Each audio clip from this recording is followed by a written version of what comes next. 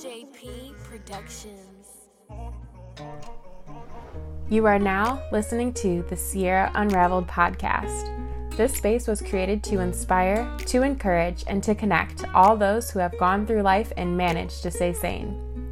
I mix my own personal trauma, mental health, motherhood, domestic violence awareness, spirituality, and a whole lot of Sierra Unraveled. I'm so glad you're here. This season of Sierra Unraveled was created to bring women together, to realize that you are not the only one who's made it out the other side, and to show you, if you're currently stuck, that you can come out and life will go on. You will be just fine. However, we all know a huge factor in this is my faith. It's single-handedly one of the only reasons that I'm okay every day as I walk through the storms of life. Even on the days that tornadoes are swarming and the wind is whipping my giant mixed girl fro, my feet are deeply planted in Jesus, and I will not be moved. I wanted to release something special for you this Christmas. The holidays suck most of the time, and honestly they have for a while. I've never had a lot of money, so I can't spoil people the way I'd like. I usually just offer food and my time. After all, that's what's most important, right? I also have not always favored the holidays because it means that we have to be around family. Family members that we might not agree with, or they don't agree with you or your life or your choices, or in other situations, for me, I've had to be around my childhood abuser on more than one occasion. And then I have to question if I was even sane for allowing that to happen. And now, the family that I had chosen for myself, and I use air quotes around my family, they're not together as I originally imagined. My ex and I were separated on my daughter's first Christmas. She was 8 months old. 3 years ago today, my ex laid in the guest bedroom of my mother's house and held out a ring. He asked me to marry him. Let's just ignore the fact that we had already been separated for a few months prior. But that exchange should have brought me so much joy, peace, and comfort. However, it could have well as just been a knife that would repeatedly stab my soul for the rest of my life. Lord knows, I would have never left that man if I would have said yes. It's already bad enough that we had a baby together.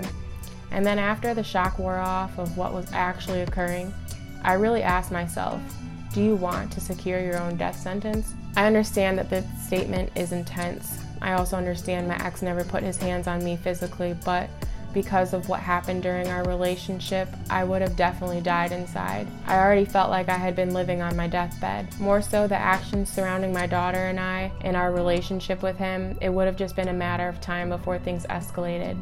Before he drank too much and hurt us, then couldn't remember what happened, so he would just deny it. Or he would lie and say he's sober and then get behind the wheel with us in the car again. Or leave the stove on and fall asleep on the couch.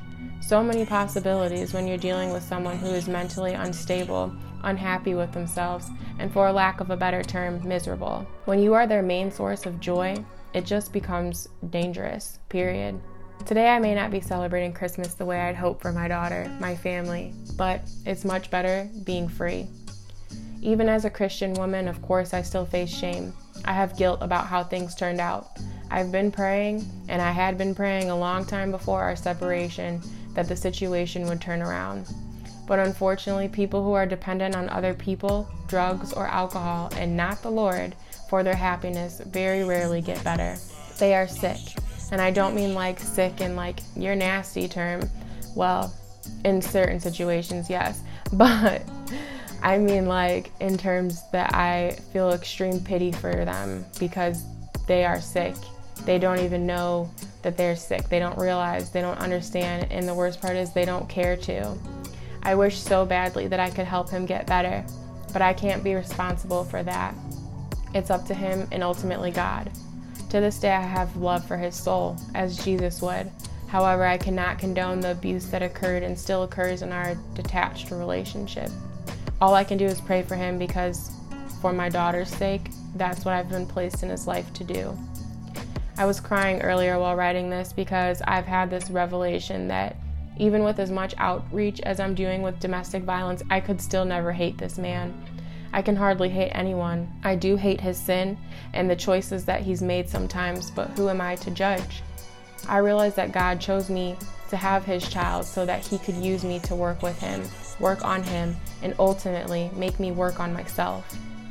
We all, every single one of us, should be striving to be better individuals today than we were yesterday, and not to succumb to our fleshly desires. It is so hard sometimes, but as I always say, he wouldn't have put us in this situation if he didn't think we could handle it. Matthew 5, verse 43 through 45. You have heard that it was said, love your neighbor and hate your enemy. But I tell you, love your enemies and pray for those who persecute you, that you may be children of your Father in heaven. He causes his sun to rise on the evil and the good, and sends rain on the righteous and the unrighteous. Lamentations 1, verse 5. The Lord has brought her grief because of her many sins. Psalms 24, verse 3 through 4. Who may ascend the mountain of the Lord? Who may stand in his holy place? The one who has clean hands and a pure heart. Revelation 12, verses 10 through 11. For the accuser of our brothers and sisters, who accuses them before our God day and night, has been hurled down.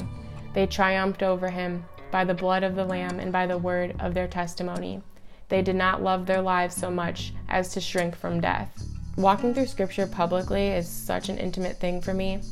You wouldn't go on record probably and document everything that's privately happened between you and a loved one. And I love my relationship with Jesus. However, I think it's important I share how and why I became a Jesus freak. I never thought I'd be doing this, what I'm doing right now, sharing my life, connecting with other women, broadcasting, podcasting, writing, advocating, etc. I wonder how many people are saying I'm crazy right now. I don't even care, because they've never experienced this kind of joy or peace in the midst of a storm. Plus, it's only right that I talk about Jesus on his birthday. Sheesh, no wonder I actually never cared that much for Christmas. It's because I didn't know Jesus. Okay, anyway, these verses that I just read over are a reminder of kind of what I went through when I first decided to leave my ex. It was difficult for me, as it is for any woman, I imagine. But just to get into it, like, number one, he abused me sexually, mentally, financially, emotionally, while physically causing damage to my personal property. I had to love him anyway. I have to love him anyway. Hence why I was determined to make it work and why I stayed for him as long as I did. Number two, grief. I mourned that relationship. I mourned my sin conceiving while not being married. I mourned not loving myself and accepting trash love. I also mourned never getting married to someone I had a baby with, and I stepped away for our safety. I had to process that I would never have that picture-perfect family. A lot of sadness and depression went along with that. Number three, repentance. I washed my hands, come clean to our Lord, and asked for forgiveness, as well as express lots of gratitude for loving me anyway and still being someone that I can come to for guidance, comfort, and love. And number four, by Jesus' death, I am forgiven. And now, I just do my absolute best to honor him. I pray throughout the day, I seek his presence, I listen to praise and worship music way more than I ever thought I would in my life, and I'm totally loving all these genres I'm finding. Then there's like a triple bonus on top of it, because worshiping always lifts my mood sevenfold. I read my Bible every day, whether it's a physical copy or just through the app. I embrace fasting on a weekly basis, and as of recently, daily.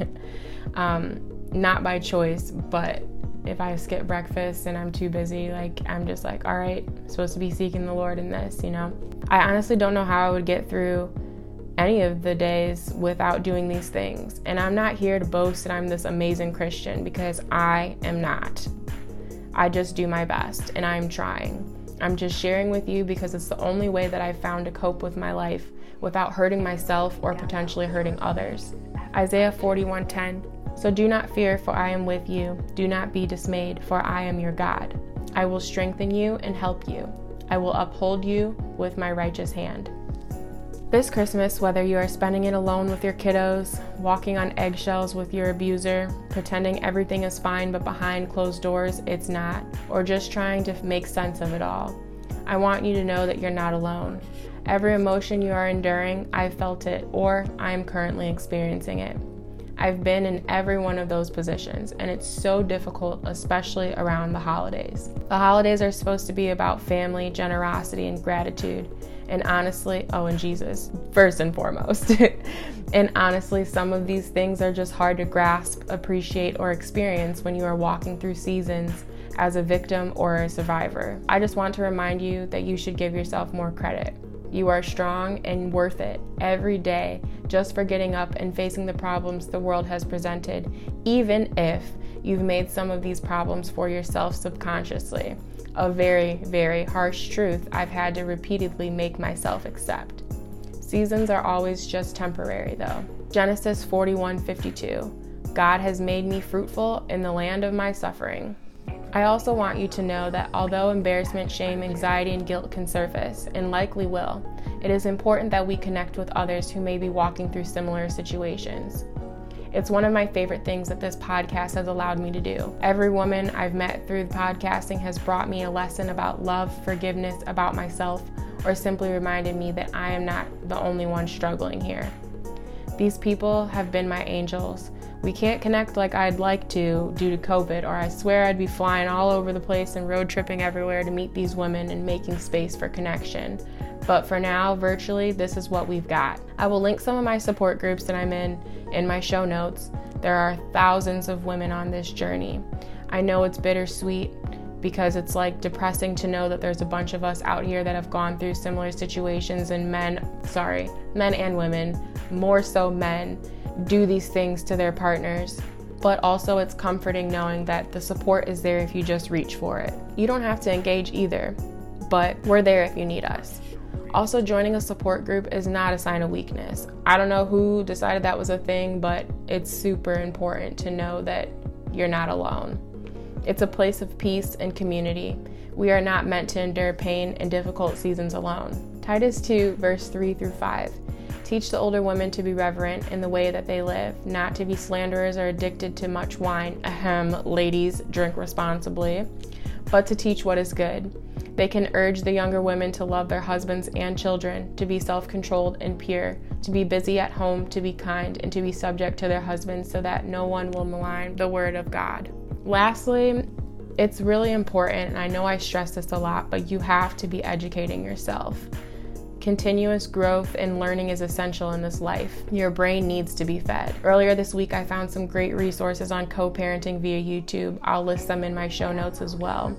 The tools and bits of advice shared are crucial in mastering how to co-parent with someone who tries to control or manipulate you. I pray you find joy and hope this Christmas. You've walked through so much and you're still standing. So you, at the very least, owe it to yourself to throw yourself a party, eat all the cookies, watch all the movies, stay in your pajamas for a whole day. Crazy, I know. Let the dishes pile up, dance around the house, go for a walk in nature, sleep in a little, run a bath, whatever. Do whatever is going to get you through the holiday this year. I might not leave the house, but whatever we're doing, you better believe we're having fun over here. I'm sending all my love and hugs to you and yours this season. Stay safe, happy holidays, and as always, stop letting them unravel you, because only you can unravel yourself. Oh yeah, and all I want for Christmas is for you to share my podcast with someone you know who might need it, religious or not. They might need some Sierra in their life, especially today. Plus, if you've never rated my show, please do that. It helps others find my content. Bless you and have a very Merry Christmas.